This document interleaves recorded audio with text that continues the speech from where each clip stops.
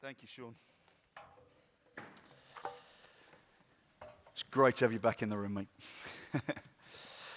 So, as you've known, my name is Scott. I'm on the leadership team here, one of the pastors. And Sean and Liz, it's great to have you back. We trust that God would have used your 3 months sabbatical to refresh, to refocus, to reinvigorate, and to re-envision you. And I'm sure all of us are looking forward over the next couple of weeks, months, to hearing what God has done. But for today, welcome back. It's great to have you here. And with Sean and Liz back, it really does feel like the summer is drawing, or has drawn, to an end. It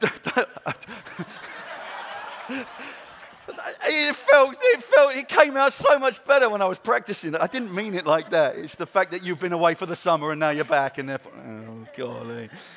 The summer season's drawn to an end, even if the weather hasn't got used to that idea. Well, we're back to 2 meetings this morning. The kids are going off back to school this week if they're not back already. The countdown is on to the universities opening their doors again. It really does feel like the summer season has gone. For those of you who know, I've got 3 children. I've got Rachel, I've got Daniel, I've got Benjamin. Rachel goes into the first of her GCSE years this year, which is just like, man, when did that happen? And Daniel goes to secondary school. And I'm like, what? And my Ben's still in primary, so I'm kind of still all right there. He's in year 4. And in a couple of these transitions that are going on for even us in family Taylor life, I know that I, as a parent, am feeling a bit anxious about how they're going to get on and how they're going to be received. The teachers amongst us, well, you're all going to be going back to having your new classes this week. Yeah, thank you. Somebody's looking forward to that. Let's be real. Those of us who drive to work are getting ourselves back to the reality of longer commutes because of the school traffic. And in general, most of us here will be back to the business of life as it ramps up again, as church programs restart, your offices refill, and your Zoom or Teams meeting return to the same volume that they were before the summer. We're going back to whatever it may be. We all hope that we've been rested by our 1 or 2 weeks break, if we've managed to have one. But we know that it's not long before the hazy summer days are just a memory that feel like a long time away, assigned to history, and we're back to whatever it may be. But we are going back to something. Maybe this is a moment where we look forward in anticipation about what lies ahead for the academic year. We are likely to want to start new things. We are likely to want to look for ways to shed some of the summer excesses, or focus on ways to get that next promotion. Maybe even off the back of the last 2 weeks of preaching from Richard and Sujit, if you've been here and heard it or have caught up with it, you may find yourself pursuing fresh spiritual life to tackle any hypocrisy, ignorance, negligence, arrogance, or indignance that has seeped into our walks with Jesus. There's something about this time of year, much like the new year, which brings a fresh start or a new hope. As we go into these moments of transition, as we embark on the unknown course that lies ahead, regardless of our brilliant planning, as we go again in our relationship with our glorious triune God, there is only one place to start. Only one springboard. Only one person who makes sense of it all. Friends, we need to get back to Jesus. Back to Jesus. Knowing again the reality of who Jesus is and rerouting ourselves there makes sense of so many other things. So we're going to remind ourselves today of the one we trust, the one we follow after. So that as we embark on this term or this year ahead of us, we are firmly rooted in the reality of who He is. And because we're rooted in who He is, we can try to emulate the attitude that He had when facing what He faced. So we're going to spend a bit of time in Philippians chapter 2, verses 5 to 11. Now, I'm pretty sure for most of us in the room and online, this will be a very familiar passage. And here's a little warning. I'm not going to bring any new teaching through this. However, I felt God speak to me about looking again at the cornerstone of our lives and remembering our life is built on him and we get to emulate him. Not in his perfection, but in his attitude. And that's going to lead us into communion this morning. So I'm going to read the passage, I'm going to pray, then we're going to get to work.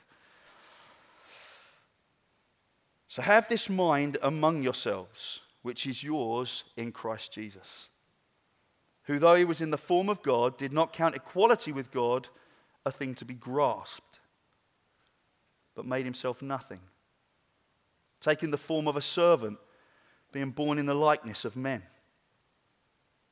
And being found in human form, he humbled himself by becoming obedient to the point of death, even death on a cross.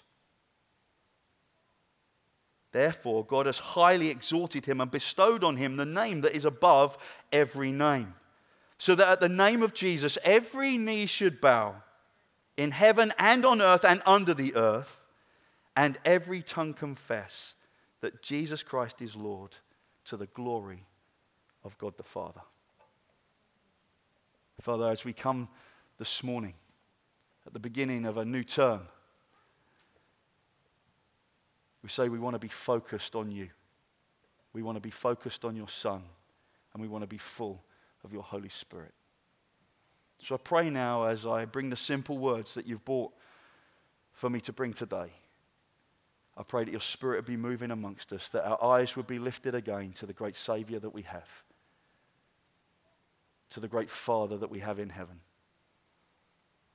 and that we would go away from here encouraged and ready for all that lies ahead of us. In Jesus' name I pray. Amen. Amen. So I'm going to start with verse 6. We're going to finish in verse 5. I know that's a topsy-turvy way of doing things, but it will become apparent as to why I'm doing it like that. So we're going to start in verse 6. And as we start in verse 6, we need to be clear, as the gospel is, first and foremost, that Jesus was and is God. I told you it's not revelatory this morning, it's reminder. He was and is God. Just like John tells us in his biography of Jesus, he was in the form of God, which we understand to be spirit. His very nature, his very being was and is God. The first thing as we come back to Jesus is the fact that Jesus is eternal and the second person of the Trinity. Holy, set apart, uncreated, all-seeing, all-knowing, ever-present. Jesus is different to us. Now, we may have been made in God's image, but we are at essence different. We are not God. We were created to worship and to look after the creation. But there was a moment when we decided as humans that that wasn't enough. So we ceased worship and we have damaged the planet ever since. That's why we've had 2 sermons on global warming over the summer. We rebelled. We made ourselves the center of the story. We wanted to be not just in the image of God, but to be gods of our own destinies and our own identities. This, the Bible calls sin. Falling short of God's eternal glory, of his best for us, of his design for us. He designed us to be the pinnacle of his creation. We chose to make ourselves king of our own devastation. We need to remember that Jesus is completely different to us. He is God. But even as God, we read that he doesn't consider that equality, that lofty, righteous position was something to be grasped. He didn't say to his Father in heaven, Daddy, you sure we got this right? They've made the mess. They need to be responsible. They need to pay the price for it. Particularly us in the West here, we're so quick to point out our rights, aren't we? Our right to this or our right to that. You said this, so therefore we point out our rights. We quickly move to blame others.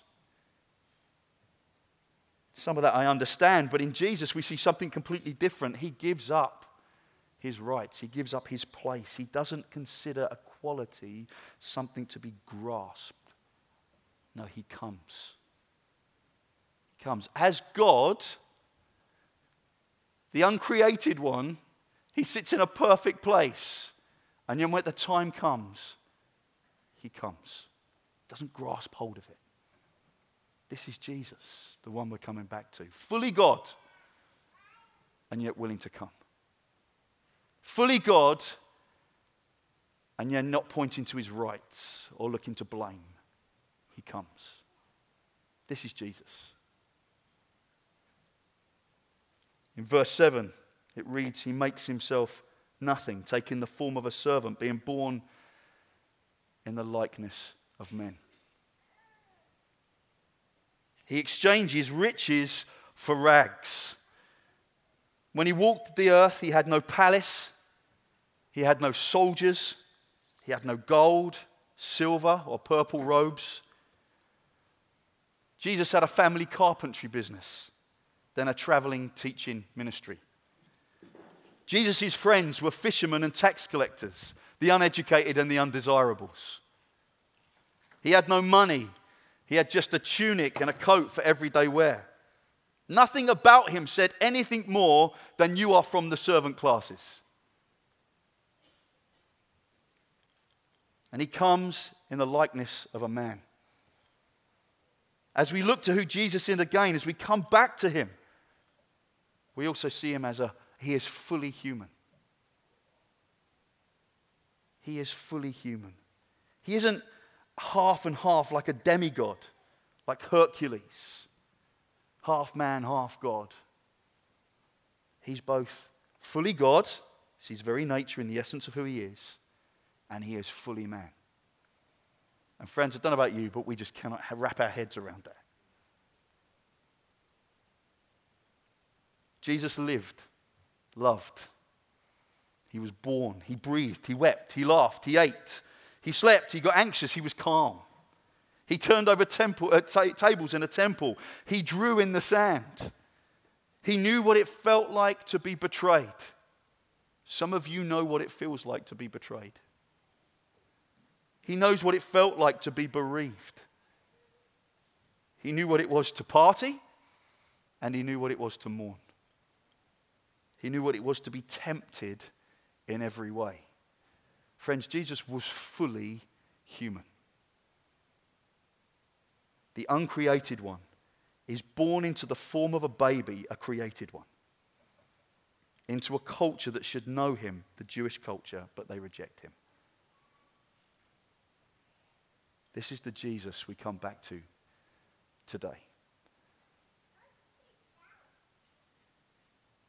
As I look out, I know many of you know this stuff. At the beginning of this term, I feel God would remind us, this is who my son is. This is who you have received into your hearts. This is who you are trying to follow. This is who you are trying to emulate when you are following him in your workplaces, in your homes. We need to get back to him and the simplicity of who he is. On to verse 8. As if Jesus, the one who was and is God, hasn't humiliated himself enough by becoming a human being, we are now told that he humbled himself by becoming obedient to the point of death, even death on a cross. Now we know that other religions really struggle with this bit. God cannot die. And yet in Christ we see he does. His humiliation in becoming human in the lower classes to a people that should have seen him but dismissed him is made complete as the very people who should have been following after him cry out for him to be crucified. Do you remember that moment? It's not Easter, I know, it's the end of summer. Do you remember that moment? Crucify him. Release Barabbas.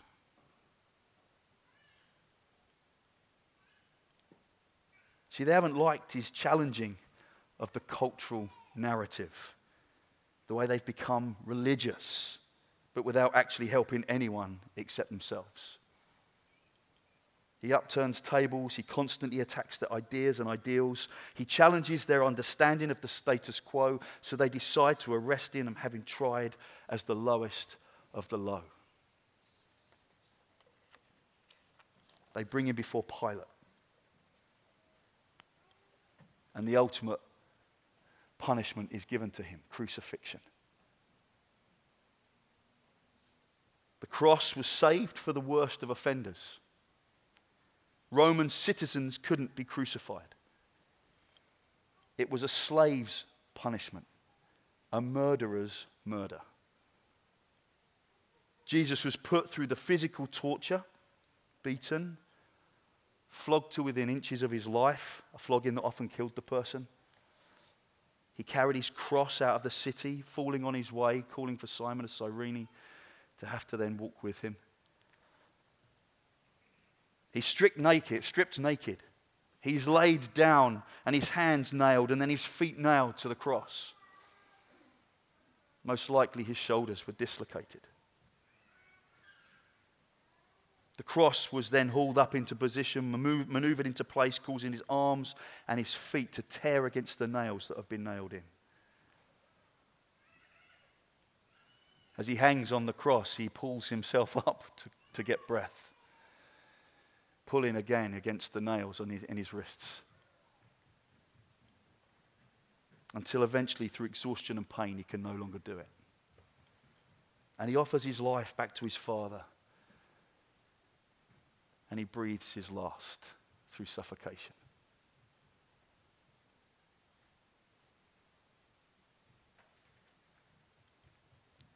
Alongside the physical torture, we can only imagine the emotional torture of the mockery, the spitting, the jeering, the name-calling, the sheer hatred being shouted and communicated to him in various forms.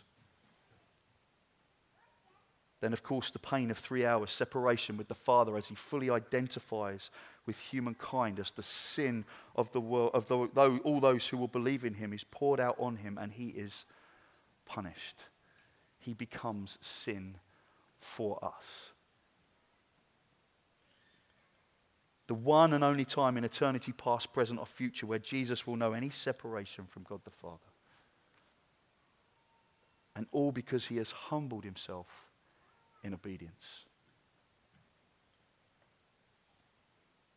He came and he died so he could deal with the one problem we had, sin, separation from the Father. So we could see again the love of God who would lay himself down in order that we can be raised back into relationship with him. Hallelujah. Hallelujah.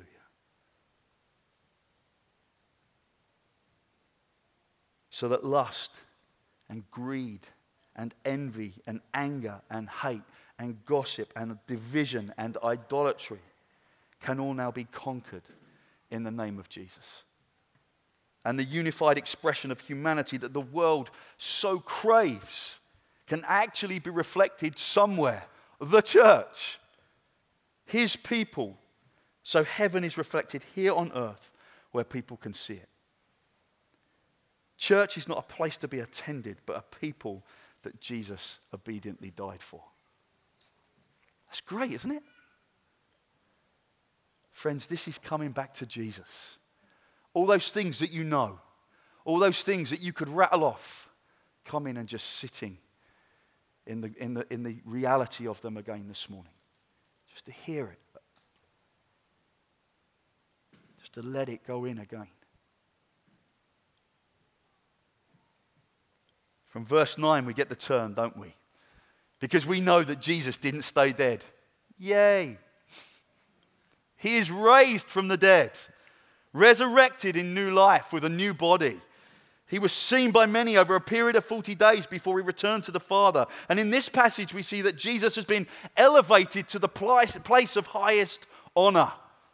This is how God the Father sees his Son. He's back with his Father in heaven. The place of highest honor. Jesus is the name above all other names. We don't just read that here, we read that in Ephesians as well. His name is above all other names. At the name of Jesus, every knee is going to bow.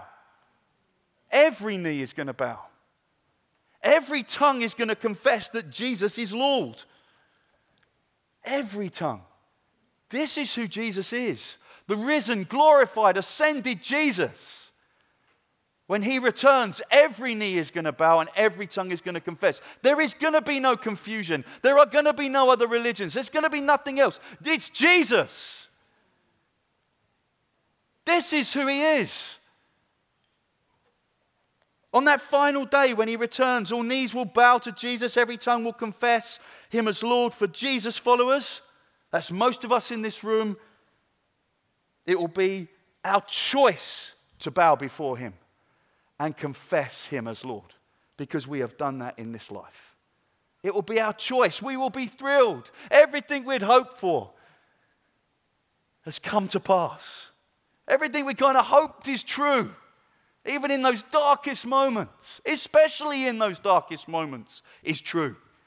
In those surrender moments on a Sunday morning when we feel a bit, I don't know whether I want to surrender, but I'm going to, because Sean has just reminded us that it's because of the love of God that we surrender, so I do it. Then we'll be like, yes, Jesus is here. Hallelujah. But for the others, they will bow and confess out of necessity, recognizing that which they have denied. Bowing and confessing out of compulsion to the grandeur of his glory, rather than out of love in his heart, in their hearts. And friends, we want as few people in that category as possible, right?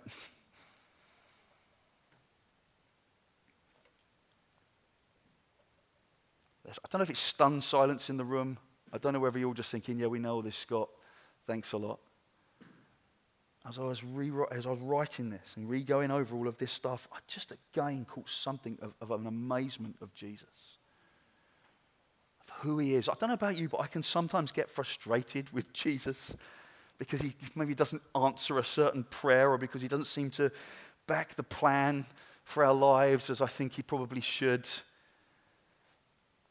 Maybe even in our most questioning moments, can I really trust that this is true? Friends, yes, it's true. Of course we can trust him. Jesus is everything. Jesus is everything.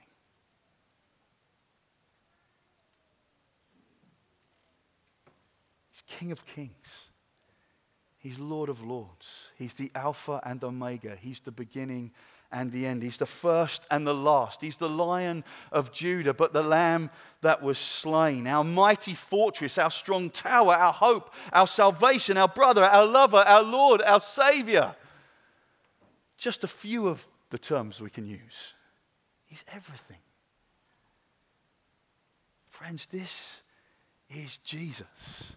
There's the song in my head go around. This is Jesus in his glory. King of heaven fighting for me. This is Jesus. Going back to school, going back to work, going back to the long commute. Hey, go back to Jesus. Go back to Jesus. We get to come back to him. At the beginning of a new term, through moments of change, we can come back to the one who is the same yesterday, as he is today, as he will be tomorrow. He is the firm foundation that we build our lives upon. Nothing else will do. Nothing else will do. If you're hoping in that promotion, in that relationship, in that moment that your kid's going to have at school, it's not going to suffice. It's not going to be sufficient. Only he will do. Amen? In coming back to Jesus, we can learn how to live like him. And this is where we briefly flick to verse 5. That we can have this mind amongst yourselves, which is yours in Christ Jesus. This verse 5 comes off the back of the first four verses of chapter 2, looking at unity and what it is to be unified. And he's saying, have this mind of Christ, which is then displayed through 6 to 11. And in the mind of Christ, we read in the ESV, and others we read the attitude of Christ. Maybe even the character of Christ. Have something of him about you. We're not looking for you to be perfect, but Paul isn't saying that. He's saying have the mind of Christ about you on this. And this is what it looks like. And so when we look through verses 6 to 11 and we're called to have the attitude, the mind of Christ, the character of Christ, we need to see what is Christ. What do we see in these verses? Well, Jesus knew who he was. He was clear. So I call us today, friends, be clear today that our identity, if we're following Jesus, is firmly found in him. Know who you are in Christ. All else is secondary. All other ways you can identify yourself are secondary. Whatever employment you're in, whatever position you have in a household, child, are you a parent? I don't know. But what I do know is this: you are a child of the living God. And that is your primary identity as a follower of Jesus Christ. We can get hung up on all those other things because it's not enough. But being a child of God is enough. There is nothing that is above it. There is everything that is below it. Being in Christ is our primary identity. The place where we truly find ourselves. If you're struggling in this area, we are running Freedom in Christ this term. Can I ask you to sign up? Can I say to you as boldly as I possibly can, if you're struggling with your identity in Christ, come along to Freedom in Christ. It will help you in your identity in Christ. That's the life group for you this term. Jesus knew who he was. Jesus gave up his rights. Christians all over the world, even today, give up their right to life in order to follow Jesus. You know that, don't you? You're very aware of that, I'm sure. And so if that is the case, what rights do we need to let go of so other people can see Jesus in us? What are the rights you need to give up in your workplace, in your home, in your family, whatever it looks like? What do you need to be considering? Jesus knew who he was. He gives up his rights. Jesus was a servant to all.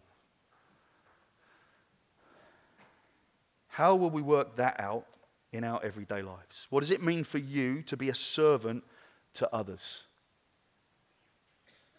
So they get to see something of Jesus in you. So we get to give up our rights and we get to be a servant to all. What does it look like for you? Jesus was humble. Here's a question for a lot of us in the West. Do you always have to be right? Do you always have to be right? What does it do in your heart, your soul, your stomach when someone opposes you, criticizes you? Do you always have to be right? Are you someone who's quite happy to push yourself forward? Here I am, I think you need me. Humble does not mean that we don't challenge or we don't stand up for what we believe or we don't volunteer to do things. But there is an attitude and a way of doing that that isn't defensive or antagonistic. Friends, let's learn to listen, to ask questions and to help people connect their stories to his story. I've got so much work to do in this area. I've got so much work to do in this area. But I know in Jesus I can grow as I follow his way. Let's not be quick to judge people, but let's introduce them to the judge. And just finally on this, Jesus was obedient. The second person of the Trinity, the Son of God himself, was obedient to his Father. Just let that sit in you just for a moment. The one who was in very nature God chose to be obedient. Now we know obedience isn't a cool word. Like Sean said a bit earlier about surrender, it can often be an offensive word. We think of obedience, we think of harshness, think of punishment. But actually obedience, when it's in response to a loving Father, to a loving God, to someone who has our very best at heart, is actually a powerful, empowering thing to do. to be obedient to the one who says, it's best this way. Okay, you know best. How much more should we be obedient to him if Jesus was obedient to the Father? You know, an example of this, it's good to read your Bible in your threes on your own. It's good to read your Bible. But James 1 is very clear. Be doers of the word, not just hearers. Not just readers. I can read the word, but am I being obedient to the word? Obedience will mean that we may well be unpopular. That our views will be opposed. But Jesus knew exactly the same. And ultimately that's what they killed him for. Friends, we're here today because ultimately Jesus conquered sin, death, and the devil. He rose again, and he is coming back in glory. This is Jesus. As we come back to Jesus today. As we come out of a summer slumber, let's be those who have a solid understanding of the Jesus that we follow. As Paul encourages us, let's look to have the attitude of Christ as we look towards what is to come. As we look to the different transitions that may be ahead. As we look to arrest any hypocrisy or ignorance or negligence or arrogance or indignance, particularly in our walk with Jesus. And as we look to love and care for those around us. As I land this morning, what greater place is there but to land in the place of communion. As our eyes have been lifted again to Jesus, to come again to his table, together as a community. There's no better place to land. The first time that this was done around the table with his disciples, this came off the back of I'll come back to that in a moment. Could I have the band just come up and get ready? And if the welcome team can start getting the tables ready for communion. The first time communion was taken was around the table with his disciples. Came off the back of him humbling himself again and washing the disciples' feet. Jesus, in his humility and obedience, gave us this meal. He did say to them that they were to continue to take this communion in order to remember him until he returned. Now, because of this particular statement, we see that this is for those who actually believe in Jesus and are following after him. This is a moment where followers of Jesus remember that Jesus is coming again. If you're not yet following Jesus here today or online, then I'm guessing you do not need to remember that Jesus is coming back. So instead of taking the communion, I would encourage you to speak to God right now and ask him to show himself to you. God is seen through the person of Jesus, and you can know him today.